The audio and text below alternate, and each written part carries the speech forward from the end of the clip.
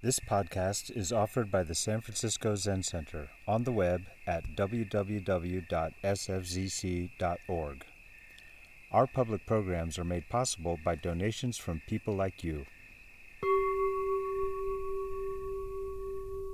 Good morning. Good morning.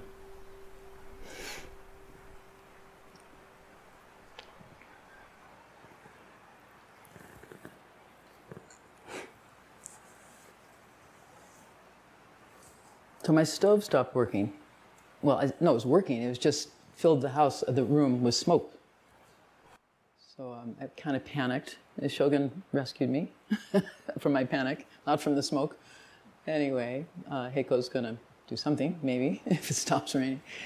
Anyway, I've been sitting in a very cold space, and I thought, I can't wait to get to the Zendo. It's just, it's warm, so warm. Anyway, it's very nice to be here in many levels. This is talk number 2. Scholars plow with the pen, orators plow with the tongue. We patched-robed monks lazily watch a white ox on open ground, not paying attention to the rootless, auspicious grasses. But how to pass the days? Dichang asked Shui-san, "Where do you come from?" Shui-san said, "From the south." Dichang said, "How is Buddhism in the south these days?" Shui-san said, "There is extensive discussion." Dichang said, "How can that compare to me here, planting the fields and making rice for people to eat?" Shui-san said, "What can you do about the world?" Dichang said, "What do you call the world?" So this is our favorite koan at Green Gulch Farm, as you might well imagine. Planting vegetables and making food for people to eat. What can we do about the world? So I'm going to continue with this other story about Hyakujo and the fox, which I think, along with all of these stories, really function at some deep level to illustrate the workings of the human mind. And to whatever extent we're able to understand these stories, then to that extent we can understand ourselves. So on one side of ourself wishes to hide from the consequences of our actions, perhaps even to make them vanish, just as old Hyakujo attempted to do by denying cause and effect.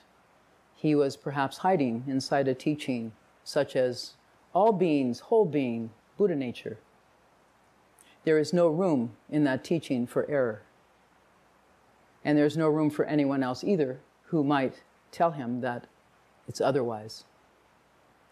There's no room inside the solid enclosure of a self-made self. The self-made self, as the Buddha taught, is a result of actions from our past. We are precisely the living inheritors of not only our own actions, but the generations and generations of karmic thought and behavior of our ancestors. And therefore, what we do and did, does and will matter. So this, I think we know by living the truth of that my ancient twisted karma and yours is inextricably entangled. And so too is life with death, right with wrong, self with other. It only seems to us that we can split these things into parts. Our job as students of the Buddha way is to find the path, as I said yesterday, that runs down the middle, and then step by step to walk along it on our own 2 feet, or in Hyakujo's case, 4 feet. Whether as dogs or wild foxes, as humans, ghosts, or fighting demons, our job is to live a life of simple elegance with whatever it is we've been given. The true function of Zen and the true meaning of life is found in the development of our character. It shows in how we behave, in the actions of our bodies, of our speech, and our thoughts, and it shows in our effort. As Robert Aiken says in his commentary on this koan, Old Yakujo as a fox was not simply making a virtue of necessity. He wasn't just sniffing around, making the best of things. He was playing through, not falling out of reality on one side into nirvana, and not evading reality on the other side into samsara. He spent 500 lifetimes of inquiry into the Dharma, into the truth, as a bushy-tailed member of the dog family. So once old Hyakujo was free from the grip of wishing to be free on one hand and fearing that he could not be on the other, his mind opened. He became flexible and he became curious. Where did I make my mistake? It's what he asked the new abbot of Hyakujo Temple, Hyakujo the Younger.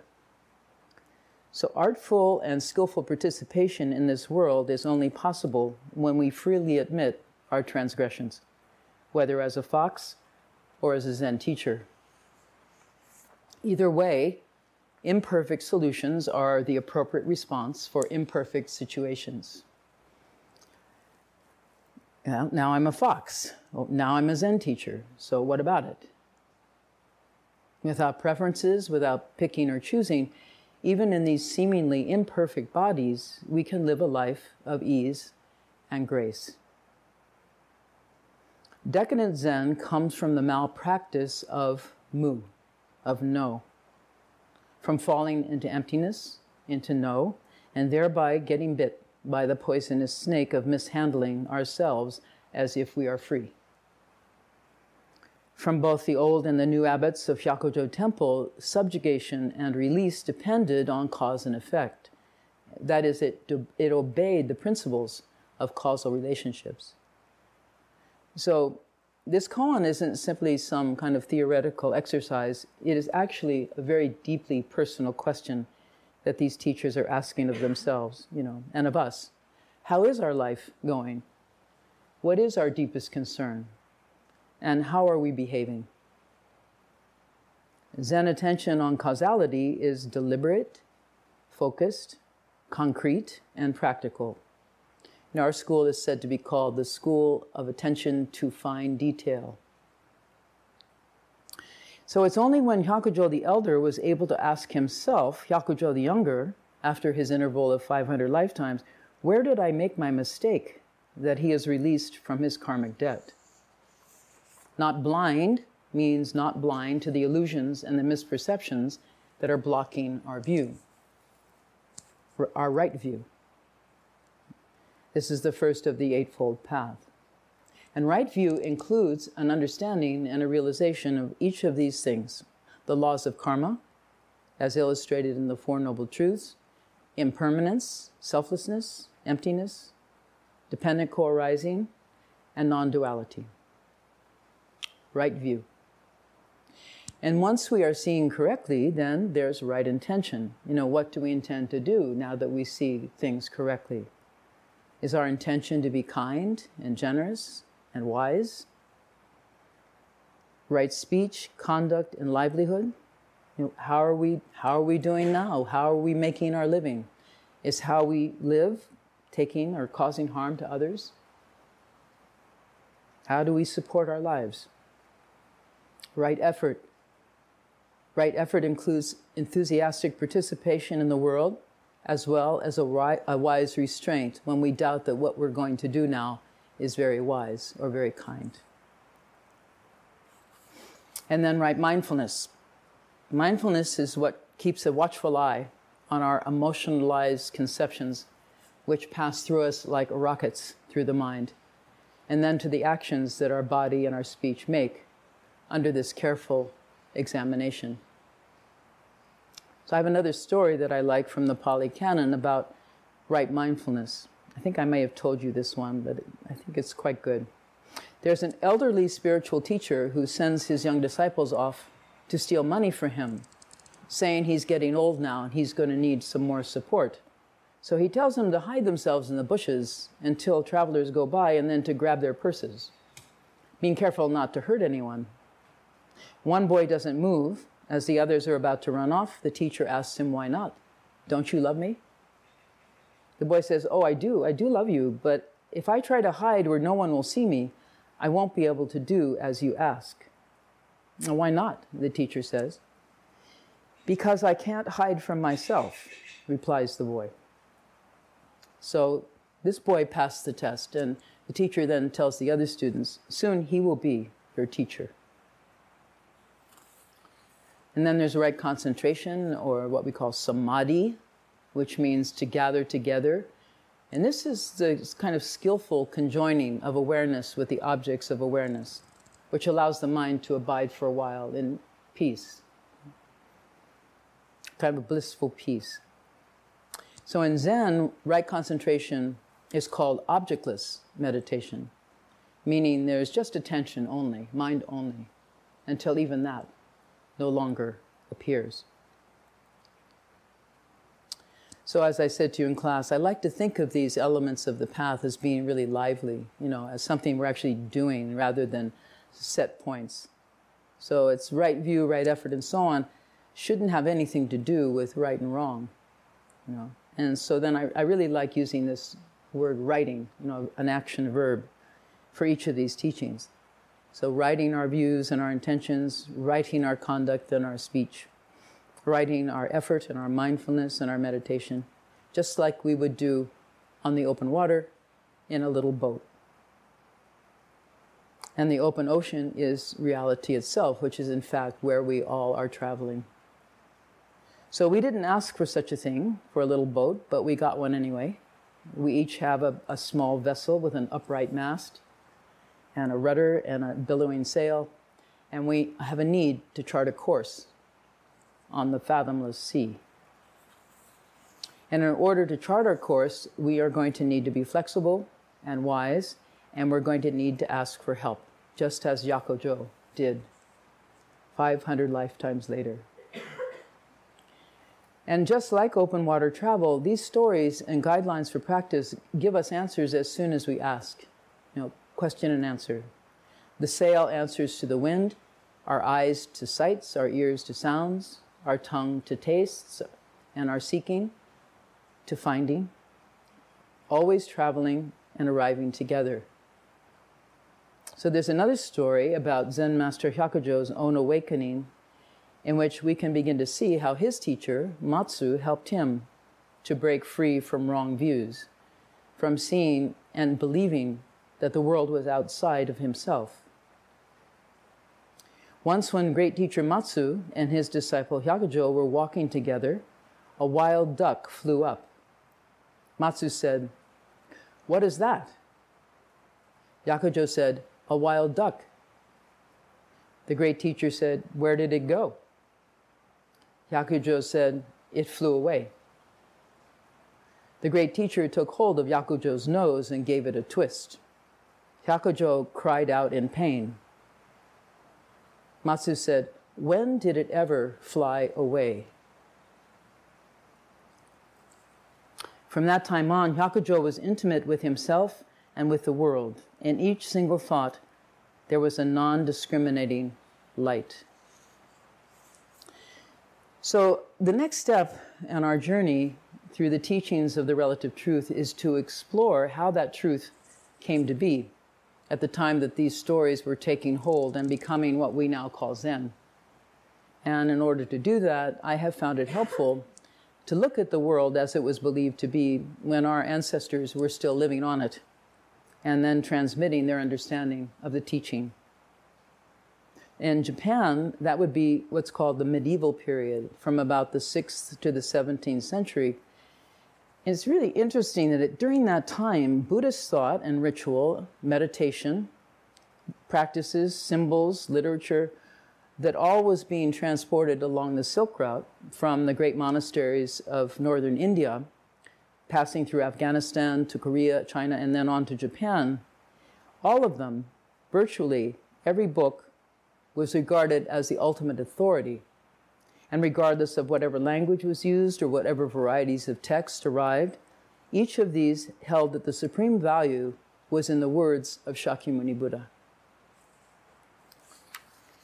So a good part of what allowed these teachings to penetrate very deeply into the cultures through which they passed is the rich symbolism and the kind of visual imagery within the Mahayana sutras themselves.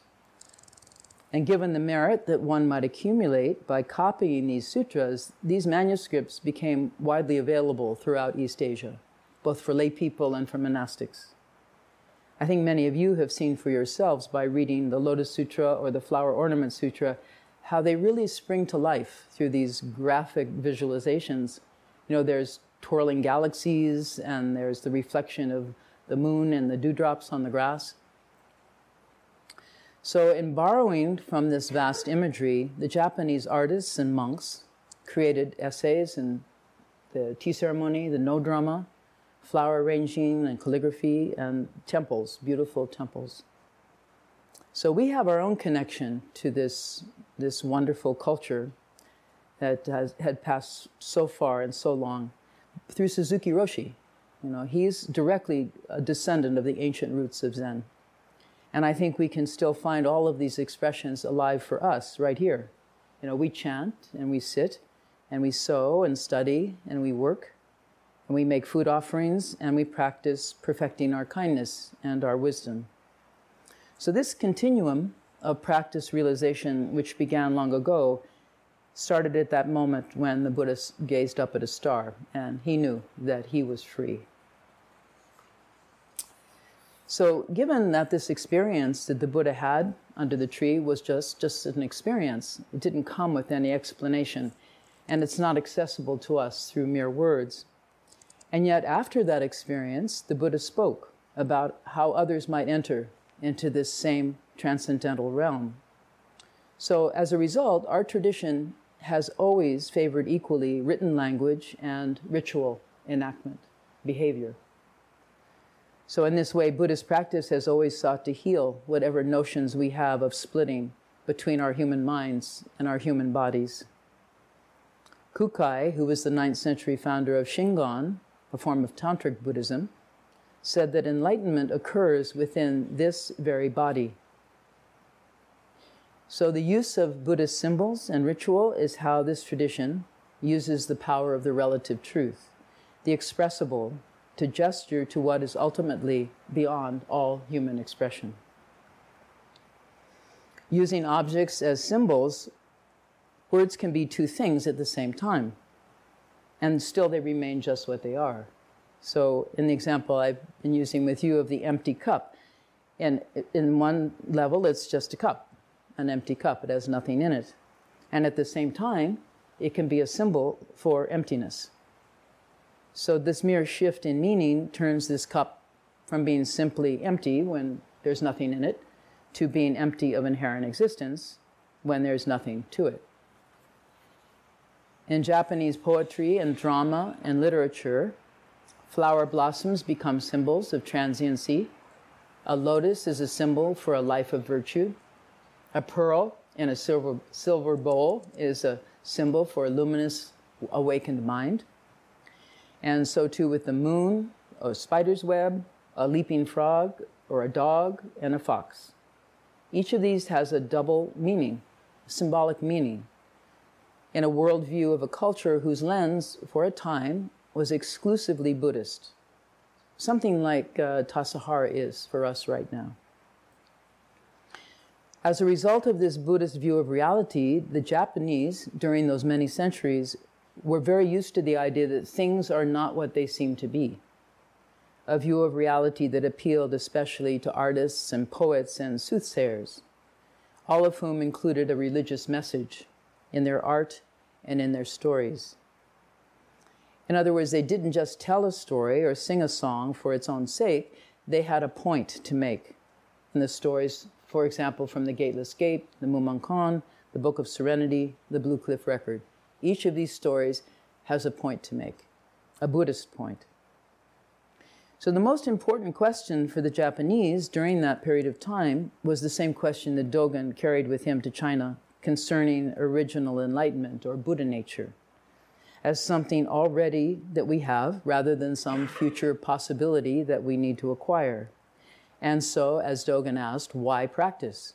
Why bother? And in particular, why make such a big deal out of doing bad things? So just as Dogen determined that we practice for the sake of practice, Japanese artists, especially the poets, began to see objects as just objects and not as representing anything else. A tree is a tree, and a mountain is a mountain, and an awakened being is an awakened being who acts like one. So the means for realizing oneself as Buddha was by closely watching this imaginary gap inside ourselves between our ordinary mind and our awakened mind. In the scene, just the scene. In the herd, just the herd.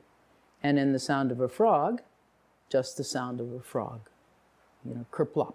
Just kerplop.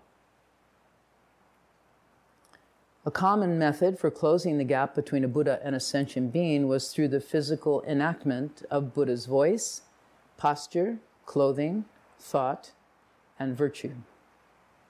Just as we do in our renditions of Buddha here at Tassajara.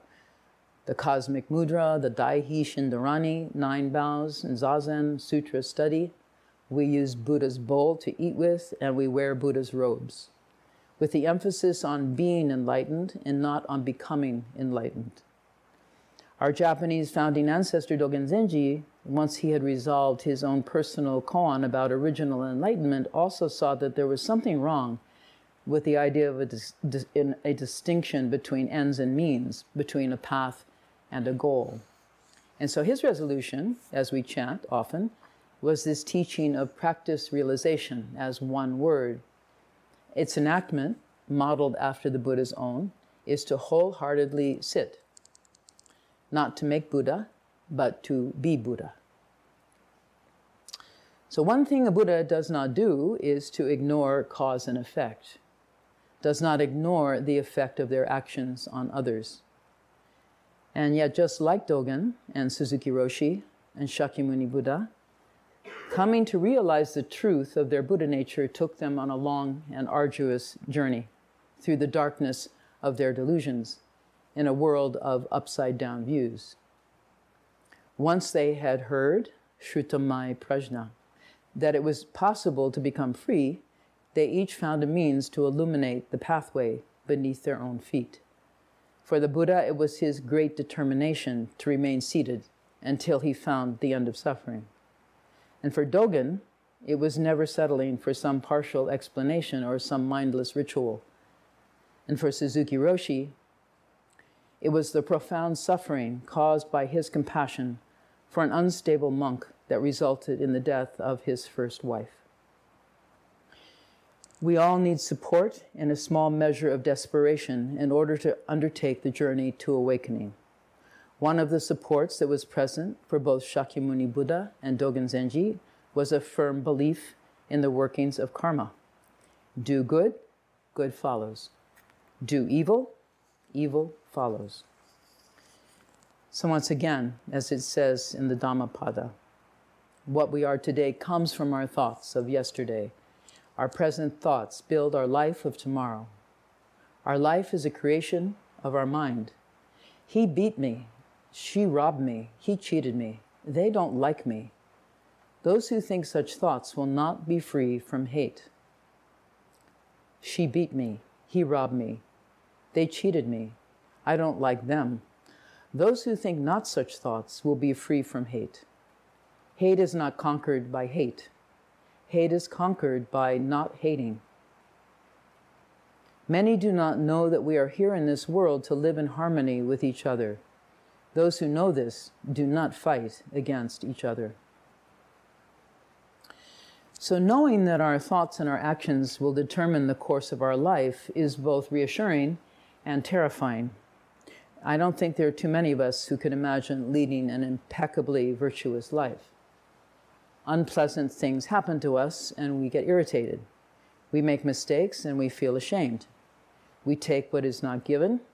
We lie. We lose our loved ones and we fall into seemingly bottomless grief. When the world is understood, as it was in medieval Japan, as a more or less automated system of causes and effects, there wasn't a lot of comfort for merely mortal humans who had fallen off the virtue wagon. And yet the system of karma, as outlined in the Buddhist teachings, made perfect sense to everyone.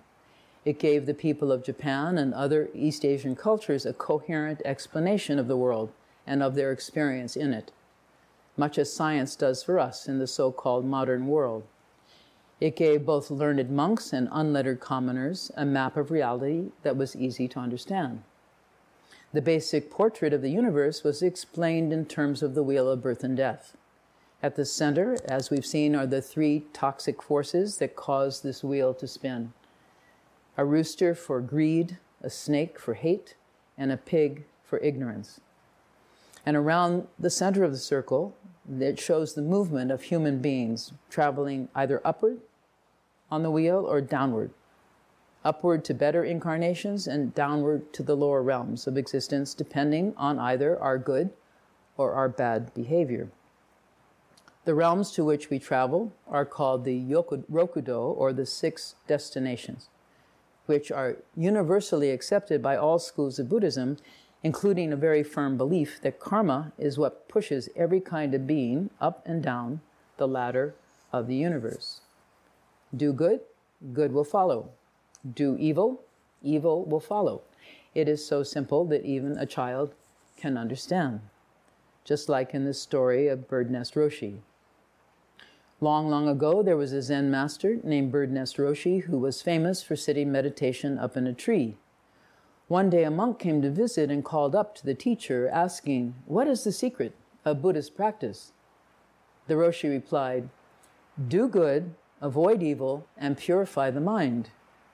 The monk said, "Well, that's easy. Even a 3-year-old child can understand that." To which Birdnest responded, "Yes, a child of 3 may understand it, but a person of 80 years may not be able to practice it." So while the Japanese people and many of us truly believe that our good deeds will bear wholesome and delicious fruit, and our unskillful deeds are not so tasty, it is tempting to find some way to escape from the karmic consequences of our moral failures. To find salvation, such as Hyakujo the Elder tried to do by ignoring cause and effect, that's one strategy. That's what we humans, modern humans, call denial. And from one point of view, that didn't work out very well for Hyakujo either, at least not when he had grown tired of being a fox. He wanted out, and so he came to Hyakujo Jr. to ask for help. The 6 destinations include the one for animals, which is at the bottom next to hell and just below the fighting gods, and that's where Hyakujo had been spending his 500 lifetimes. The animal realm, hell, and hungry ghosts are the least desirable destinations for living beings. Landing in one of these 3 depends on entirely how one is living right now and the accumulation of karma that will determine the life to follow. This system makes each person individually responsible for his or her own future, and whether it's fair or not, injustice is therefore an impossibility. What we also sometimes refer to as their just deserts. I hope that we have somehow grown more compassionate about our understanding of the social conditioning and the systematic injustices of every kind that have condemned generations of people to lifetimes of suffering that is not their fault. But that way of thinking, at least among some of us, wasn't what was happening in medieval Japan. Their thinking had to do with these ancient stories of the Rokudo, the 6 destinations. So in this story of Hyakujo, he apparently did not recant his belief that his realization of the ultimate truth had freed him from any further round on the wheel, and thereby demonstrating one of the troubles with belief, especially beliefs in one's own enlightenment, meaning that one is no longer subject to cause and effect. This is a very hard one to get rid of. Hyakujo seems to have had a particularly severe case of what is called Zen sickness. In medieval Japan, the cultural mindset, death would always follow by rebirth, the result of energetic residues that were left over from the life that was just passing away. And depending on our wholesome or unwholesome actions of whatever our previous life form, the new life form might arise in the body of a noble person or a bat. The 6 Rokudo options were quite enough to account for the multitude of living beings that in each era appear on the earth. There are godlike humans inhabiting the hilltop palaces. There are warlike humans endeavoring to overthrow the gods or the government. There are animal-like humans in the likes of pigs and roosters and snakes. There are hungry ghost-like humans longing for nourishment to fill their empty stomachs and their empty hearts. There are hell-inhabiting humans condemned to suffer for a while due to their unwise karmic selections. And finally, the simply human-like humans who get by through hard work, a measure of honesty, and devotion to their young. In this Buddhist classification system, it's this final destination that is the most desirable. Simply human. Not burdened by riches or fame, not covetous of our neighbors, good looks or modest fortunes, easily contented and joyous, doing nothing that is mean or that the wise would reprove. So these are the people who were most likely to attend a Buddhist lecture, to take the precepts, and to join the monastics in their rituals and their celebrations. So there's an essay that was written very early on in this era with an explanation of how the universe works as it was being introduced to Japan. This is by a monk by the name of Kyokai. He said, good or evil deeds make their own reward or retribution, the way a shape in the sunlight makes its own shadow. Pain and pleasure are produced by such acts in the same way that a sound in the valley produces its own echo. The person with reason to be ashamed finds that their heart is pounding wildly and looks for some way to make a hasty exit. If we didn't have illustrations of what is good and what is not, what could we use to straighten out those whose lives are crooked? And how could we differentiate the evil from the good? So this way of viewing the cosmic clockwork became for many centuries a common sense for people in every level of Japanese society. Whatever strange things happened to an individual, the explanation was always a karmic one. Dogen Zenji himself gives examples of such strange things in his essay called Karma in the 3 Times. In one case, the arms of a woodcutter fall off after betraying a bear that was kind to him and had saved his life. In another case, a eunuch working for the king of Gandhara regains his male body after buying 500 oxen who are destined to be neutered and setting them free. The king, amazed, rewards him with a generous fortune and a high position in his court. Dogen then says, from this story we clearly know that those who help the well-being of oxen, usually not regarded as valuable, receive immediate wholesome effect. How much more so for those who honor the fields of kindness of our parents and the field of virtue of the Buddha ancestors and practice various wholesome actions. This is called receiving wholesome results in this lifetime. And at the end of this essay, Dogen quotes the Buddha, who said, effects of an action will never perish, even after 100 and 1,000 eons. One receives the results when the causes and conditions are met. Know that dark actions bring forth dark results, and bright actions bring forth bright results, and mixed actions bring forth varied results. So refrain from taking dark and mixed actions, and endeavor to take bright actions. The assembly who heard the Buddha's discourse accepted it with joy and trust. And then Dogen adds, even so, as the Buddha said, once wholesome and unwholesome actions are created, they will not perish. However, unwholesome actions disappear or turn to lighter results by repentance. Wholesome actions increase by rejoicing. This is called never perish. It is not that they do not have effects. So that's what I'm going to talk about tomorrow, is confession and repentance, which in a world in which the law of karma is inviolable, offers us rightly frightened humans a beacon of hope. Hope that the consequences of our actions could be softened by some honest reflection and sincere remorse. Avowing their ancient twisted karma was the means for righting views and righting intentions and speech and conduct, livelihood, effort, mindfulness, and meditation. It was for them a means to an upright path, and the upright path itself is enlightenment, a path in which nothing and everything is all that ever happens. Here's a poem about that by Juan Ramon Jimenez. I feel that my boat has bumped there at the bottom into something big, and nothing happens. Nothing.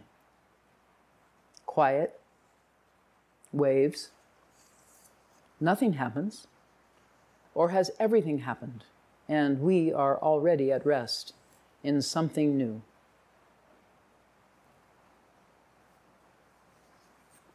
I feel that my boat has bumped there at the bottom into something big, and nothing happens, nothing.